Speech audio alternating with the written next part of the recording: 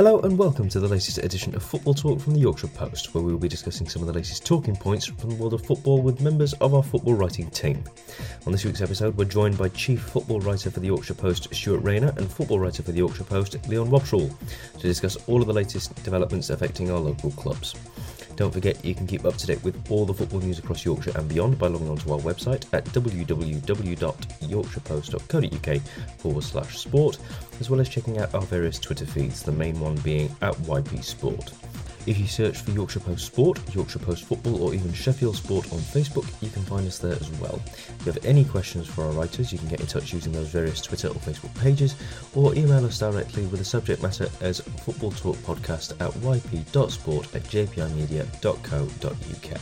yorkshirepost.co.uk. As mentioned earlier in the intro, this week we're joined by Chief Football Writer for the Yorkshire Post, Stuart Rayner, and Football Writer for the Yorkshire Post, Wobschall. Good morning, guys.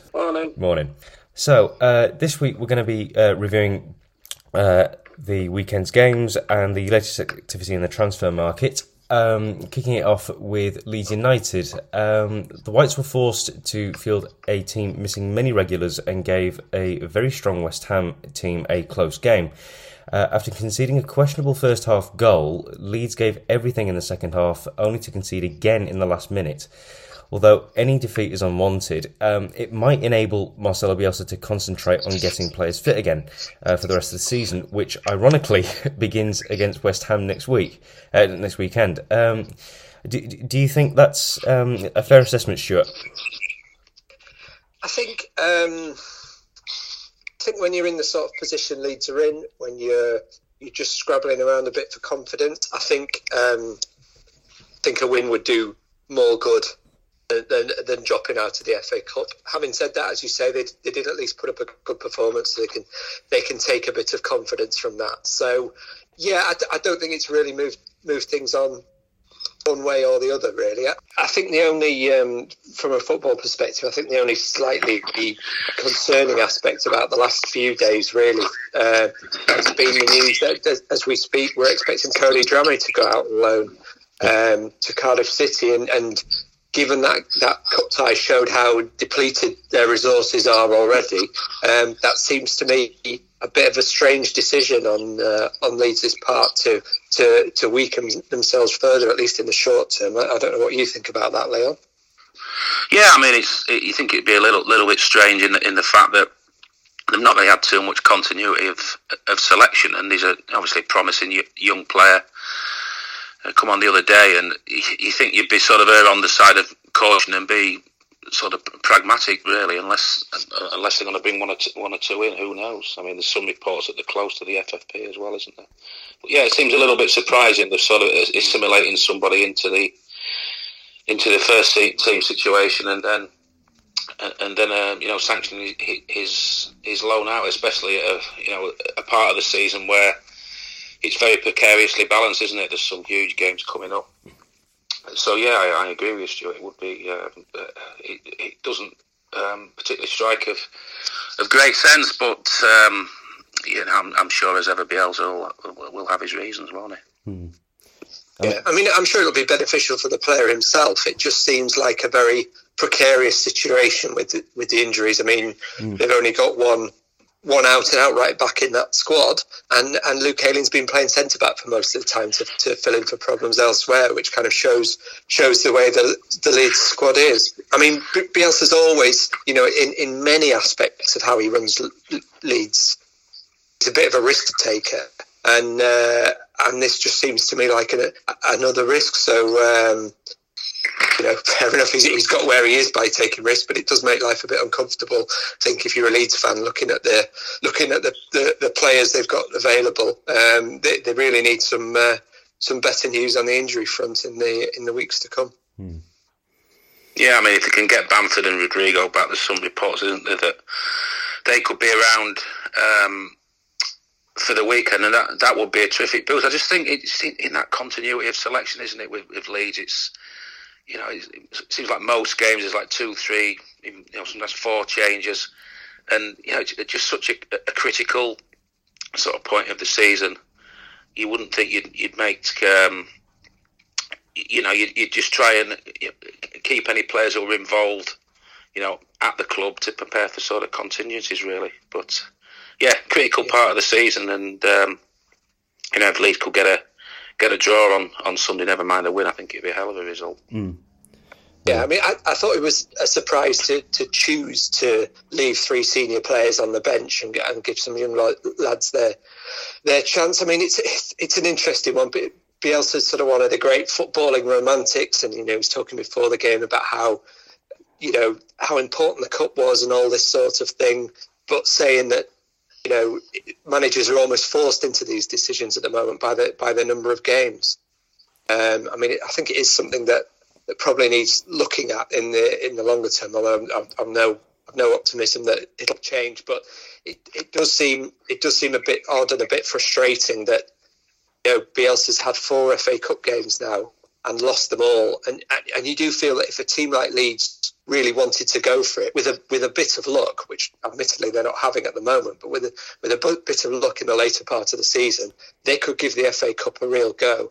And you just wonder sometimes if clubs just overlook what even a run to a semi-final would do for the morale of a fan base, and what it would mean to a club to achieve something like that. Whereas so often we see clubs just write off, both the cup competitions, sort of more pragmatic reasons of just looking after the league form. It's a difficult balance. Obviously, we're talking as people who don't have to sort of pick up the consequences if they get the balance wrong. But I do wish sometimes that all the clubs would just put a bit more focus on the cups at times. Yeah. And on that subject, it actually leads into a little bit about the next topic, which is Barnsley.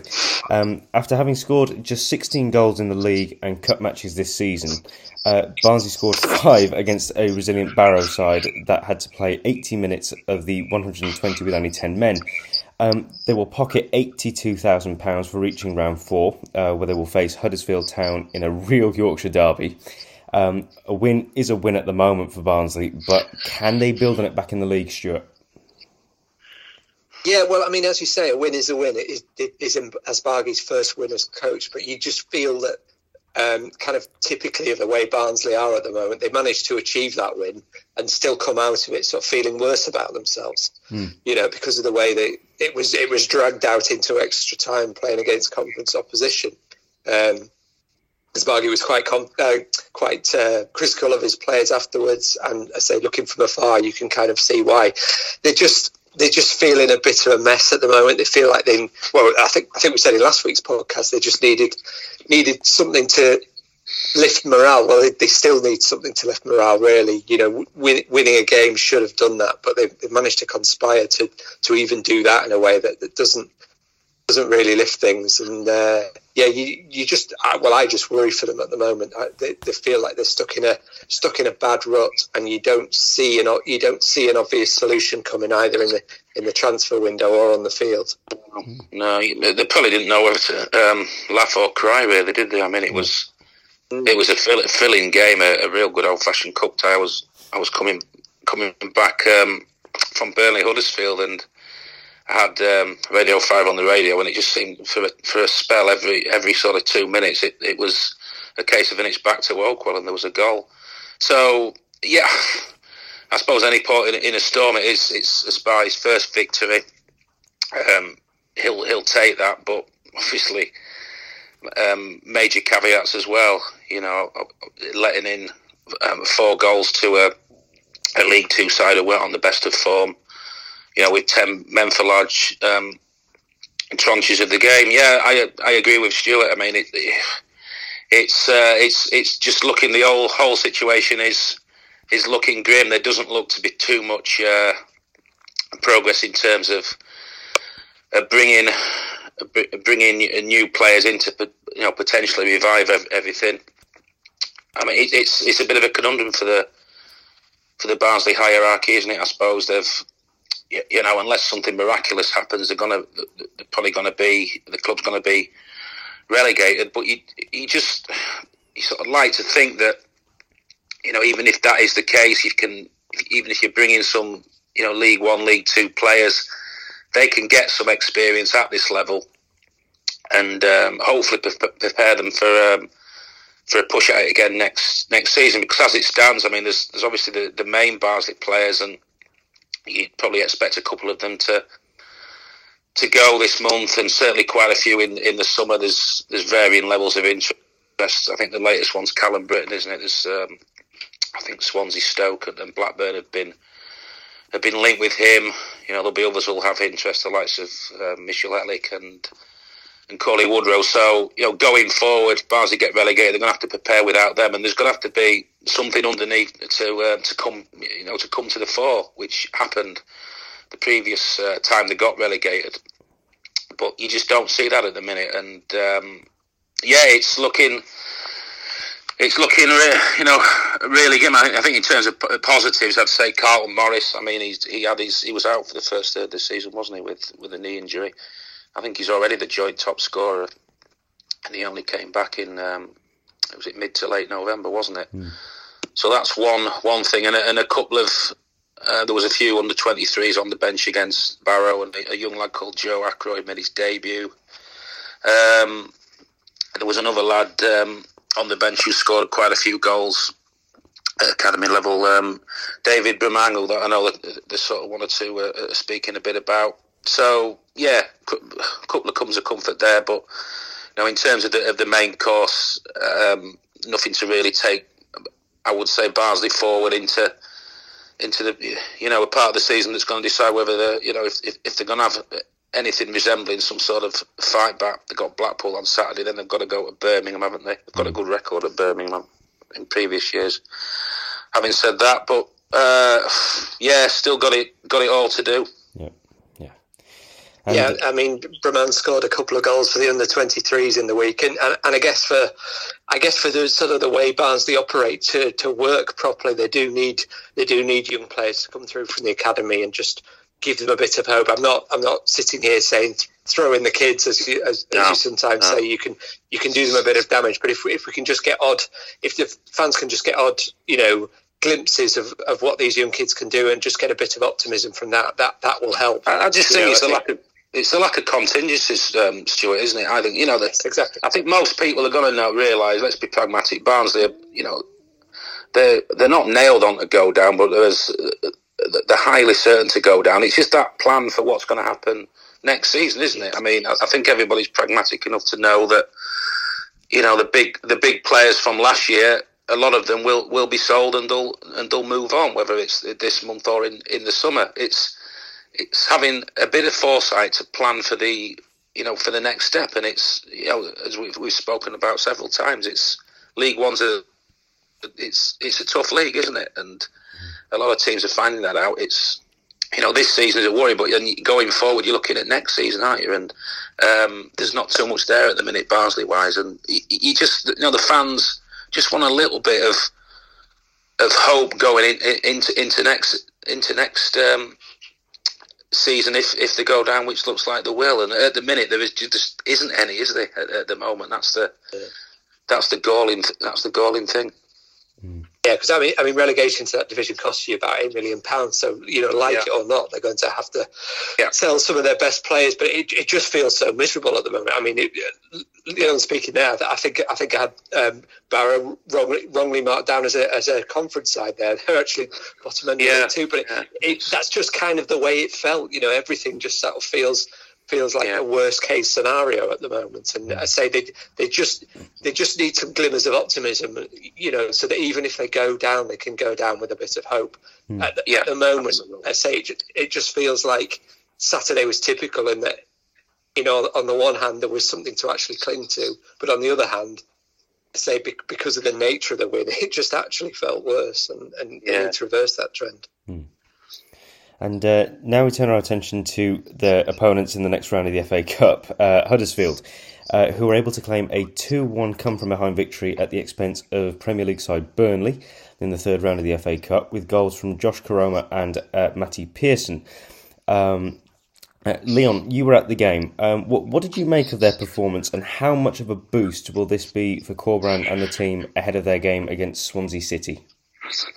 Yeah, it was a funny sort of game initially. I mean, obviously a fair bit had been made about the issues at Burnley. I think they only had 14 or 15 training on the Friday. Obviously, Sean Dyche was away with COVID, and I think Ian well revealed afterwards that I think 6 or 7, missed the game through positive tests. But it was still a fairly experienced senior Burnley side who had a good chance of getting the job done. There was, look at the back line. There was Ben Mee, Tarkowski, Matt Loughton, Phil Bardsley, people like Brownhill and Dale Stevens in midfield. Chris Wood, who's ironically obviously on his way to Newcastle up front, Jay Rodriguez. So it was enough to get the job done. And in the first half, it was a slow start from Burnley, but then they grew into it a little bit. Huddersfield did some okay things without being really convincing in the final third, but obviously Burnley got the lead. But the second half, they just looked such a. I mean, I never did the. Obviously, Stuart did the Leeds Burnley game, and by all accounts, Burnley weren't too much cop there, but they looked really an old and leggy side in the second half. And it must be fair to Huddersfield; they'd made 7 changes, and they had some big hitters on the bench, and it was a dominant second half, and it just felt so flat at Burnley. Even though they were winning, there was no atmosphere from the home supporters. Everything came from the Huddersfield end, and they knocked on the door, and then obviously Sorba Thomas came on, and it's been great to see him get back into his early season form. There was a month or so ago, it wasn't. He had a bit of a bump in the road, if you like, in terms of his form, and he's come back like the good player he is and the good professional, and he's come back with a great response. He set up both goals on Saturday, just before the equaliser. A brilliant cross, first time cross that Danny Ward just missed, and he's ready. He looks like he's got his radar fully operational again, and obviously Lewis O'Brien came on, Danny Ward came on, and it was obviously the winner came late, but thoroughly deserved, victory. You could see the togetherness of the team, and obviously we touched on the quality of Thomas. And they had 1 or 2 issues in the game. Obviously Ryan Schofield came off, and the young Australian lad came on for a debut. He probably wasn't expecting. 1 or 2 making the first starts for the club. Josh Ruffles and John Russell in midfield. So it just all adds to the sort of feel-good factor there. I think there's 7 unbeaten now, and you talk about sides who where a cup run would sit well with them, and Huddersfield have got to be one, haven't they? They're in a good position in the league, better than what most people would have expected at the start of the season. They've had a few seasons where relegation and staying up, whether it's in the Premiership or the Championship's been the main objective, but they don't have to worry about any of that this season. They can have a bit of fun towards the top end, and you can bring in a cup run as well. And there was all the talk about 100 years ago, they started off at Burnley, got to the final and won it, didn't they? And in 72, 50 years ago, they also started off at Burnley as well. So a nice little bit of nostalgia, and it was a fine win against a struggling Premier League side, but all the same, they've come from behind and got a win. And it's terrific to see Josh Koroma score as well. He'd not scored since, I think it was mid-September, so psychologically that's good. And it's not the most glamorous draw, is it? Barnsley at home, but at least it guarantees that at least one Yorkshire side will be through to the last 16. So well done Huddersfield, and there's a nice story being written there at the minute. Yeah, they just feel almost the opposite of what we're talking about. With Barnsley, there's little problems you can pick at. Schofield is a bit of a concern. I think they could probably do with bringing in a backup goalkeeper. They also had put a couple of kids in, but they sort of flourished in that situation. They made 7 changes, but amongst those changes they had Pippa back from injury, which is a big a big bonus for him. I think Jordan Rhodes, it was only his second start since he'd come back, and Jonathan Hogg fit again. So yeah, everything seems to be working in a positive way for them, and particularly with Pippa coming back and Sorba Thomas's form, there's going to be a few difficult selection decisions coming around the corner for Carlos Corberán, but the sort of positive, difficult decisions that you want as a coach. I think everything's looking very rosy for them right now.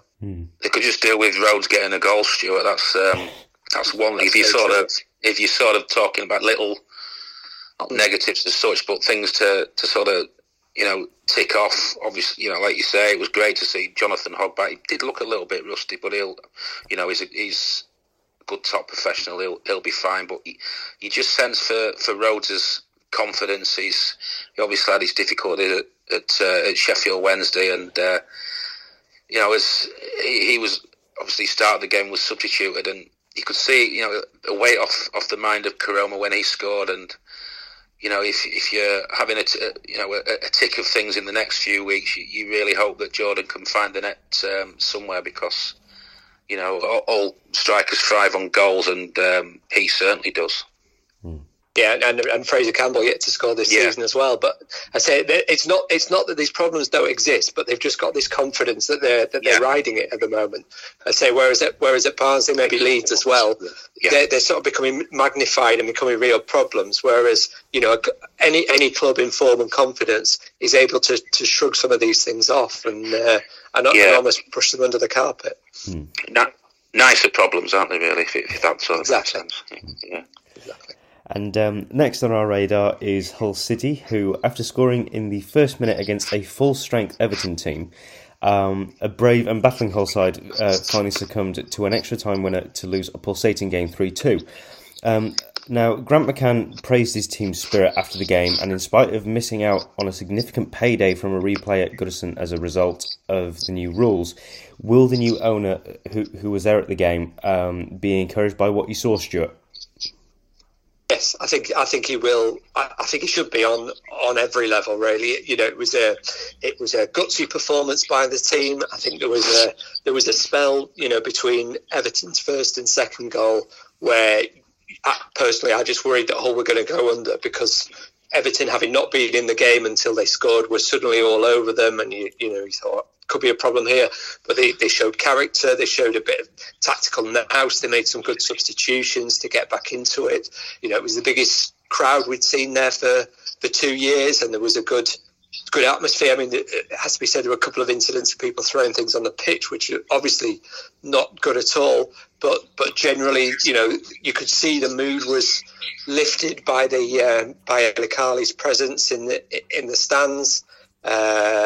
It was generally a really positive night. I think the only slightly disconcerting thing before and after the game, just Grant McCann making it very clear that he hadn't had any discussions with the new owner. There were no discussions planned, but that he was still ploughing ahead with his own transfer policy. So it feels, while we're in this limbo, as though there's almost two transfer policies going on at Hull. McCann's working within an embargo, trying to bring in probably British-based players who he knows well, and El Khali working without an embargo, trying to attract big continental names to the club, and that cross purposes isn't going to serve them well. But hopefully, this takeover, it feels like a taxi just around the corner. But hopefully, this takeover will come soon, and that uncertainty can be put to bed. Because,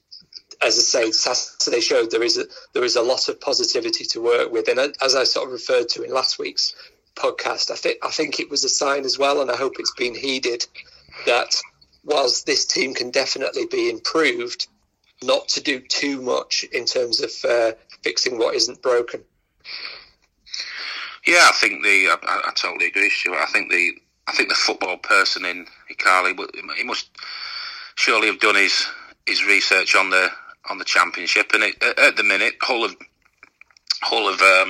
they've obviously had a good run, but I mean they are sort of 5 without a win if you think about it. So they just need to keep keep the squad together and just maybe add a couple to it. Obviously, keep Keane Lewis Potter. I mean, he showcased what he's all about to the watching nation, didn't he? He was excellent.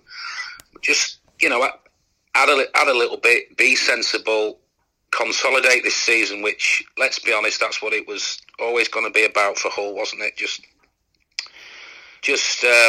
hopefully stay up. Something like mid-table would be great. Lower mid-table, fine. Do that. Put a bit of a line in the sand, and then they can sort of go again in the summer, and he can really hopefully put his mark on it. But I think most observers in football would realise the job that Grant McCann's done. He's got his head down. He's rolled with the punches. He's got a very tight and together unit there, and he's got some half decent players. So you just hope a little bit of sense. When he does come in. There's no need for a revolution, more a bit of evolution, bit of tweaking, and hopefully Hull will be fine. And I mean, you're looking at the games. I think they've got 4 out of the next 5, haven't they, at home as well? So that's something that gives them opportunities. Albeit they've got some tough ones against. They've got Stoke and the likes of Stoke, Blackburn, and Swansea. But you just hope you can get the deal done over the line. Some sensible decision making, and keep what they've got, and maybe add a couple, and hopefully Hull will be okay, because they've got a good bunch of players who are together and think a lot about the manager. Yeah, I mean, I think you make a really good point with that run of home games as well, because obviously we know there's lots of Hull fans have been boycotting the place for quite some time. With their unhappiness at the owner, you feel like there's going to be a bit of a release as soon as the takeover comes. Attendances are going to jump, and more importantly, the enthusiasm at the games is going to jump. So I think, if they can get this done quickly, I think that can be a real bonus for them. Because I mean, Leon's right; they've not won any of the last 5. They've drawn 3 and lost 2, but it doesn't really seem to have affected their confidence too much, because in most of those 5 games, they've been able to take something from it and say, "Oh, we've played well, and had it not been for this, had it not been for that," sort of thing. Mm-hmm. I mean, that can only take you so far. You still have to get the points to stay in the division, but it does feel like at least the morale is good in the place, and the belief that they have the foundation to kick on here. So, yeah, I think there are more positive times around the corner as soon as this takeover gets completed. They just have to be careful, as Leon says, to go for evolution, not revolution. Yeah. And next on our list for this week is Middlesbrough, who benefited from the no replay rule with an extra time winner against a stubborn Mansfield Town. After going 2-0 up within the first quarter of an hour, the Stags got back into the game with 2 second-half goals before conceding a 95th minute own goal. Borough will now face Manchester United in an away tie in the 4th round. It looked a tough game against an informed team, but will Chris Wilder just be pleased to have got through, Leon? Absolutely. I know before in his pre-match press comments, I think he joked that he'd written his side out about 10 or 12 times, because they were just unsure who would sort of be available to start, who wouldn't be, and he had to be obviously careful as well. There were obviously the Sheffield United game, which was called off on New Year's Day,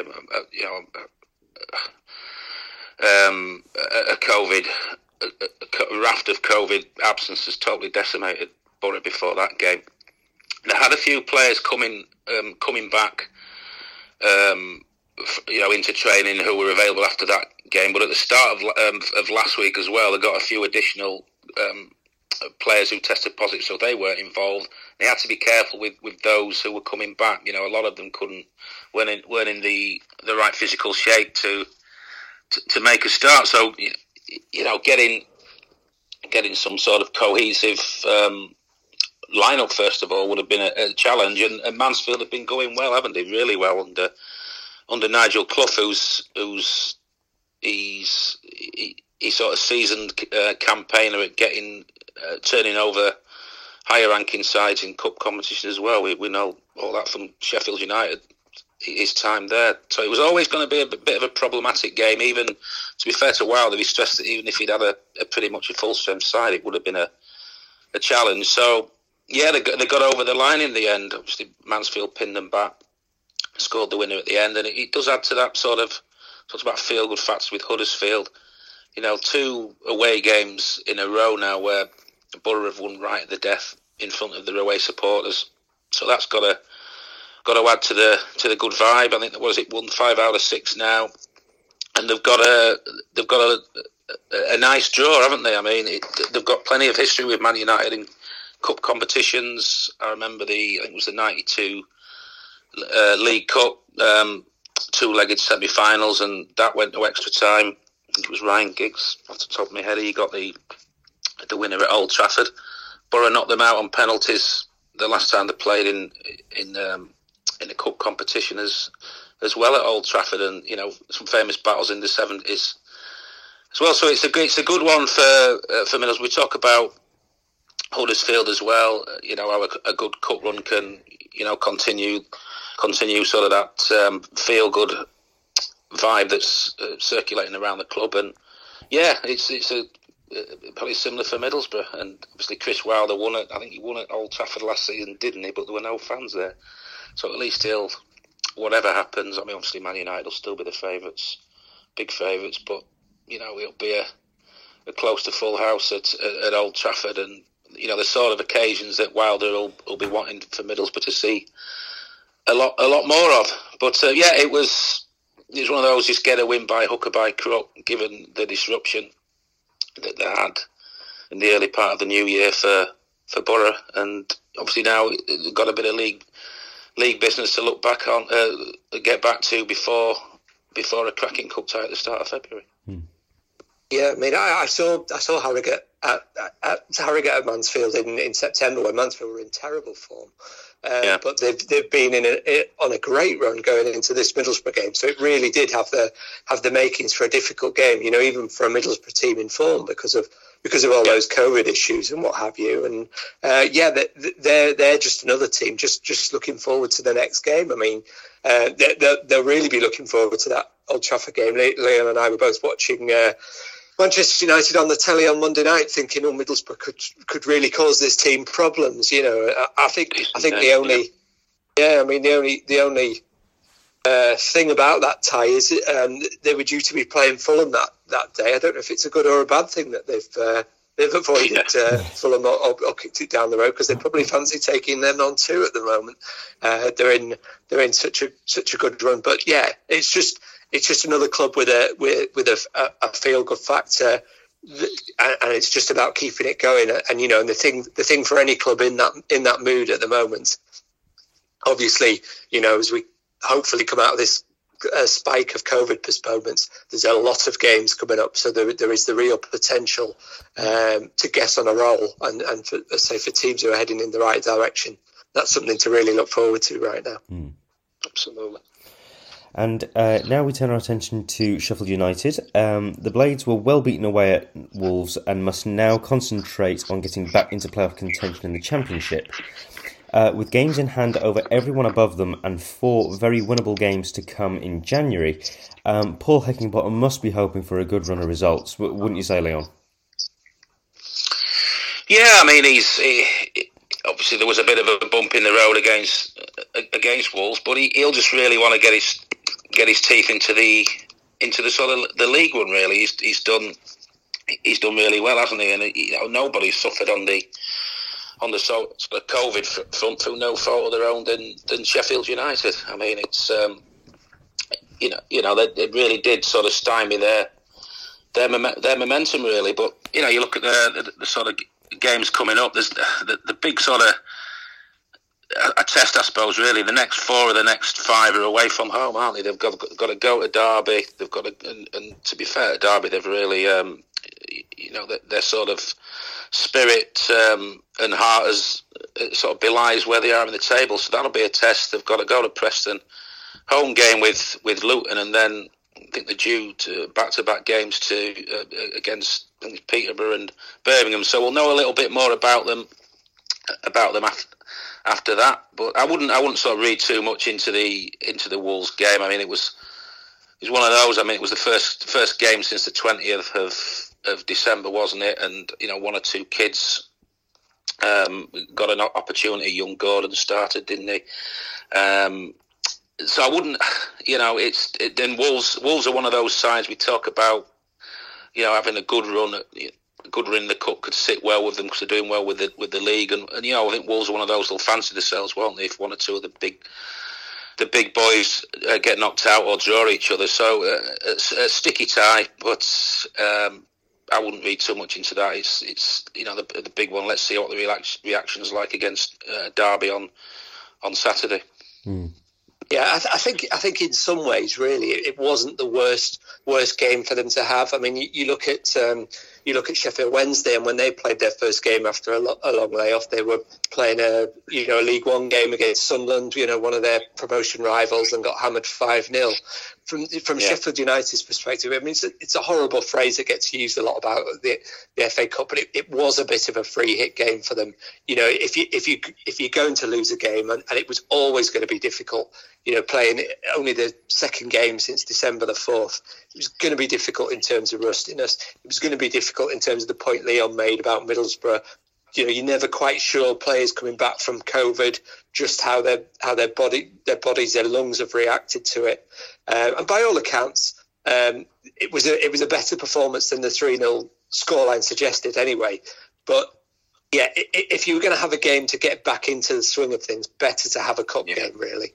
And Leon's absolutely right. I mean, this run coming up is really going to shape things, because you feel if these games had come, when Sheffield United was supposed to be playing in December, you'd be really confident about them because of the momentum they were under.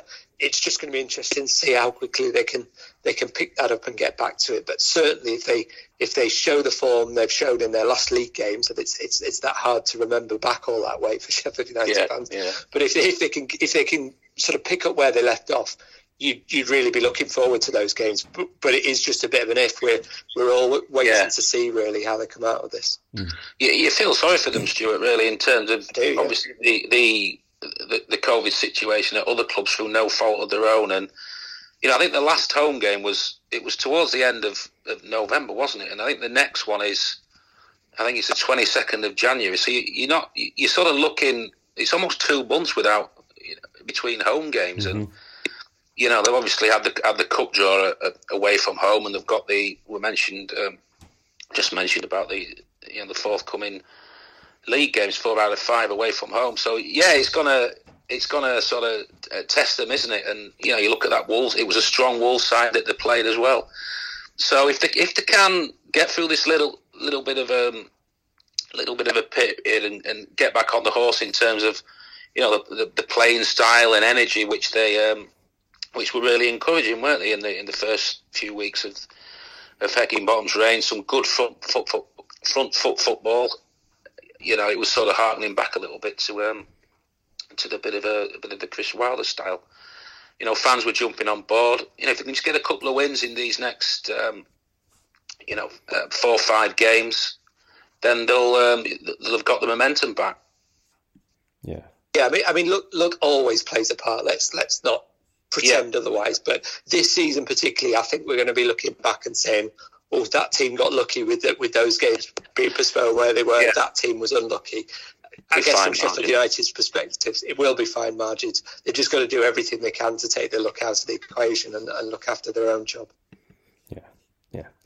And now we turn our attention to Doncaster, who find themselves at the foot of the table and 9 points from safety after a disappointing 1-0 defeat in a relegation battle against Fleetwood. And after the initial optimism following Gary McSheffrey's appointment, things seem to have returned to a familiar and depressing situation. Leon, are there any chinks of light for the Donny faithful at the moment? Very, very slender ones, I'd probably say, Mark. You just look at how the start of the season, I think there were, 9 or 10 games in all competitions before they got the first win. if there was sort of any serious semblance of a comeback, you think it would be now, really. But I think they've lost. Is it something like 9? Something like 8 of the last 9, isn't it? And you look at the last three defeats. They got beat. They got beat to Sunderland just after Christmas. I know Stuart did that game, and by all accounts, it was men against boys. Vast chasm in terms of aptitude and experience at this level. And then obviously they had a terrible 2021. They go to Morecambe, start of a new year. Get me words right there. New year, new hope. They're 3-0 up, and then 3-0 up at half time and lose 4-3, and psychologically huge blow. And then to top it all, they have the side in Fleetwood, a side who they'll be trying to aim to catch. They're going to sort of pull away from it and lose out tamely 1-0. And the manager's already, Gary McSheffrey. He's an articulate, interesting guy, and let's hope he can somehow galvanise Doncaster over time. But already he's been in the building long enough to speak about lack of confidence, self-belief, and players sort of shirking responsibility. They've got an injury. They've had basically problems with injuries all season, haven't they? And I just think there's too much. We mentioned it before. They've taken too much punishment. There's too much that has gone against them. And obviously, there's talk about them bringing in players this month. The chief executive, Gabriel Baldwin's spoken about having deals in principle. But I think, I don't know what Stuart thinks, but like Barnsley as well, I think they've got to be pragmatic and look towards next season. Ultimately, I mean, if obviously nobody wants to throw in the towel at this juncture, but they've got to be prepared for the fact that there's a very big chance that the club are going to go down this season. They need to sort it out and get some sort of foundation for next season. And looking at Doncaster, they've got a lot of players out of contract. They need a spine, and they need some leaders and experience in there to help take them forward. Yeah, I mean, we were saying about Doncaster at the back end of last season that how you finish one season can impact on how you start the next. And obviously they're a case in point, absolutely horrendous, 2021 for them. And if you're a Doncaster fan, then cover your ears now, because if you look at the games coming up, Wigan at home, Cambridge United away, hopefully they'll be distracted by the cups, but they're on the crest of a wave. MK Dons away, Plymouth at home, Rotherham at home, Sunderland away, Ipswich at home, Portsmouth away, Lincoln are struggling away from home, and then Sheffield Wednesday at home. That's a really difficult run for a team looking for confidence. Like Barnsley, like Leon says, they've just got to grasp what they can where they can. Hopefully, a couple of young players can come in and have a couple of cameos, but hopefully also they're not left to it on their own, and they get a bit of help in January, because it is badly needed. Yeah, I mean, it's almost as if, I sort of touched on it with Barnsley, Stuart. They could do with some, bringing in some young players to give them experience at this level, but they need those senior, proper senior players as well, one or two of those to help bring them on, don't they, as well? So it's not straightforward, but I think in the corridors of power at Doncaster, they'll obviously, like I've said, they won't admit defeat yet, but there's got to be some realism there, and they've certainly got to have one eye on next season now for me, and ultimately getting that right and getting a lot of things right, in terms of the recruitment. If they're going to if they do go down as looks likely at the minute, to have an impact, next season. And next, we turn our attention to Rotherham United. The Millers were extremely unlucky to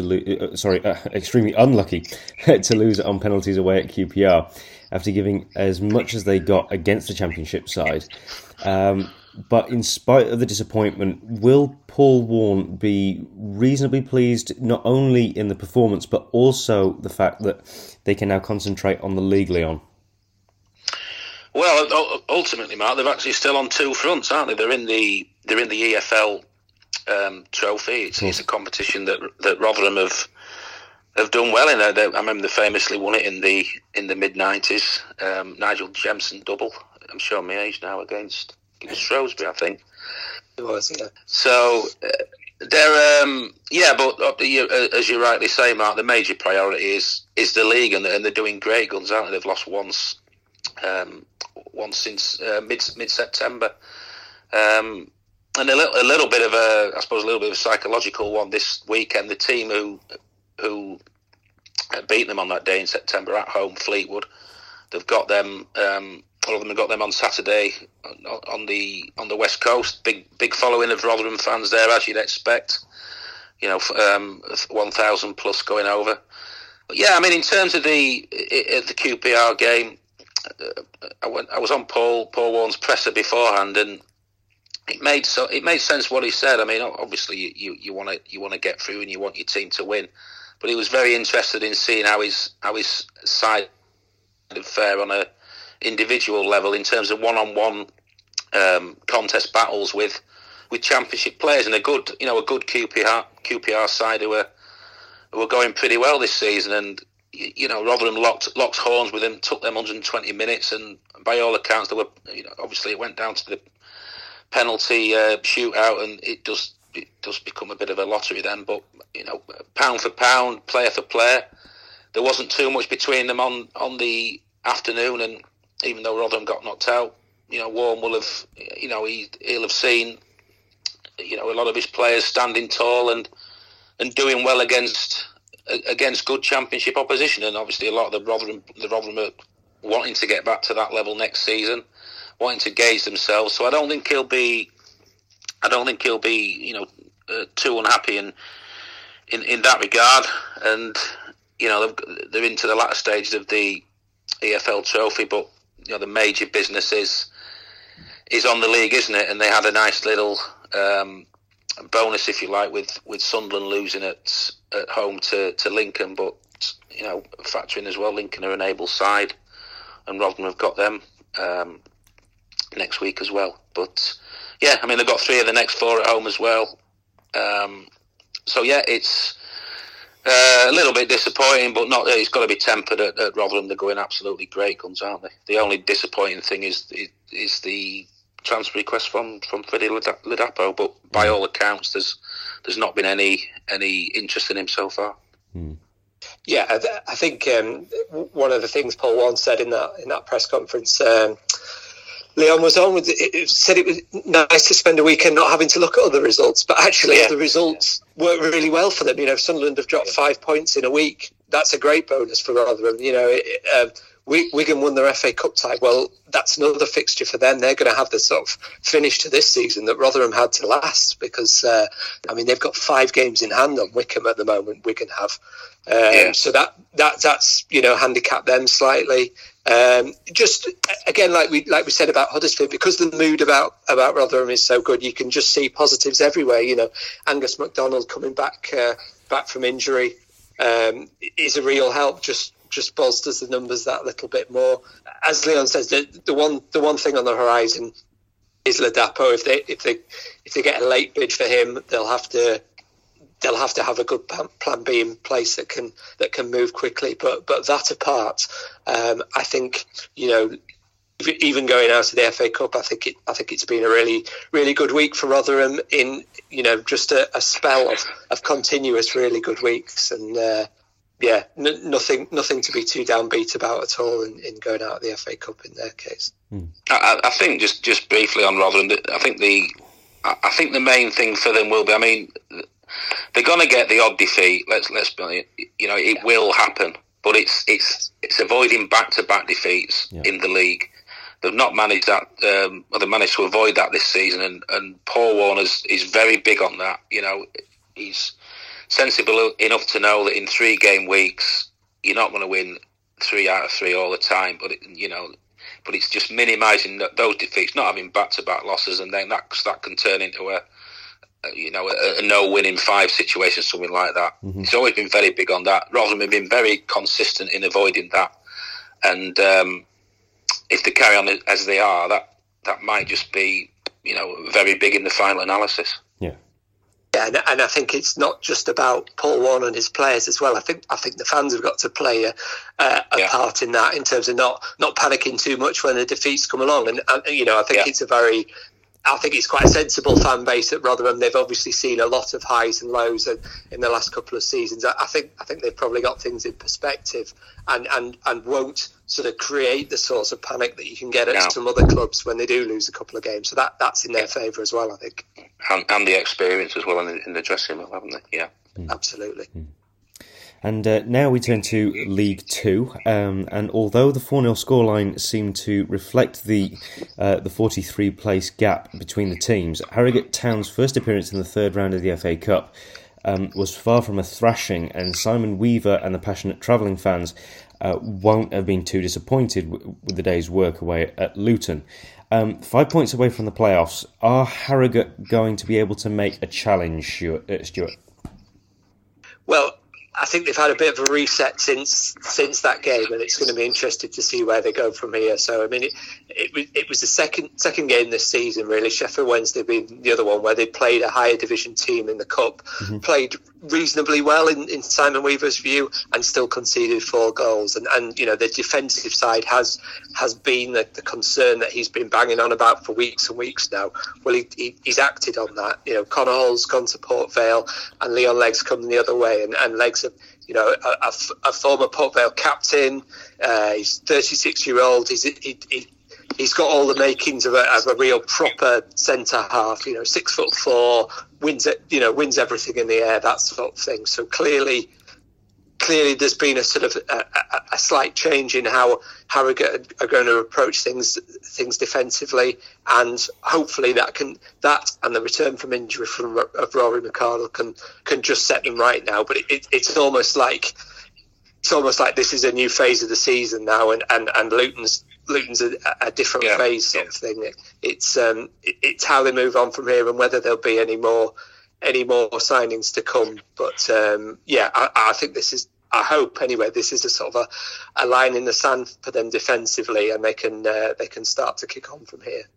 I think they'll just quickly, they'll be hoping that Jack Diamond comes back as well, won't they, Stuart? I mean, he was a big player. He's obviously gone back briefly for Sunderland because they've got 1 or 2 issues with availability, but the talk was of him coming back to Harrogate when it clears up, things clear up on Weir's side, and he's been a big player for Harrogate. So let's hope he comes back sooner rather than later. Yeah, fingers crossed on that one. Yeah. And finally for this week, Bradford City continue to slide out of playoff contention after a 2-0 loss away at Carlisle. In spite of having 2 Christmas fixtures postponed, Derek Adams must be concerned about the lack of results. Do you think that their newest addition, Jamie Walker, could help improve their fortunes, Leon? Yeah, you'd like to think so, wouldn't you? I mean, it was so disappointing at the weekend. There was a big following of Bradford fans went up to Carlisle. They were obviously buoyed, in the obviously the other end of the county that got that precious first win. I think it was it since league win towards the end of October when they played Barrow, and it just so flat, isn't it? And sod's blow as well that 2 Bradford players would both score for Carlisle. So I mean, it does. The fans made no bones about how they felt afterwards. Did it? There was a lot of damning choruses of you're not fit to wear the shirt, and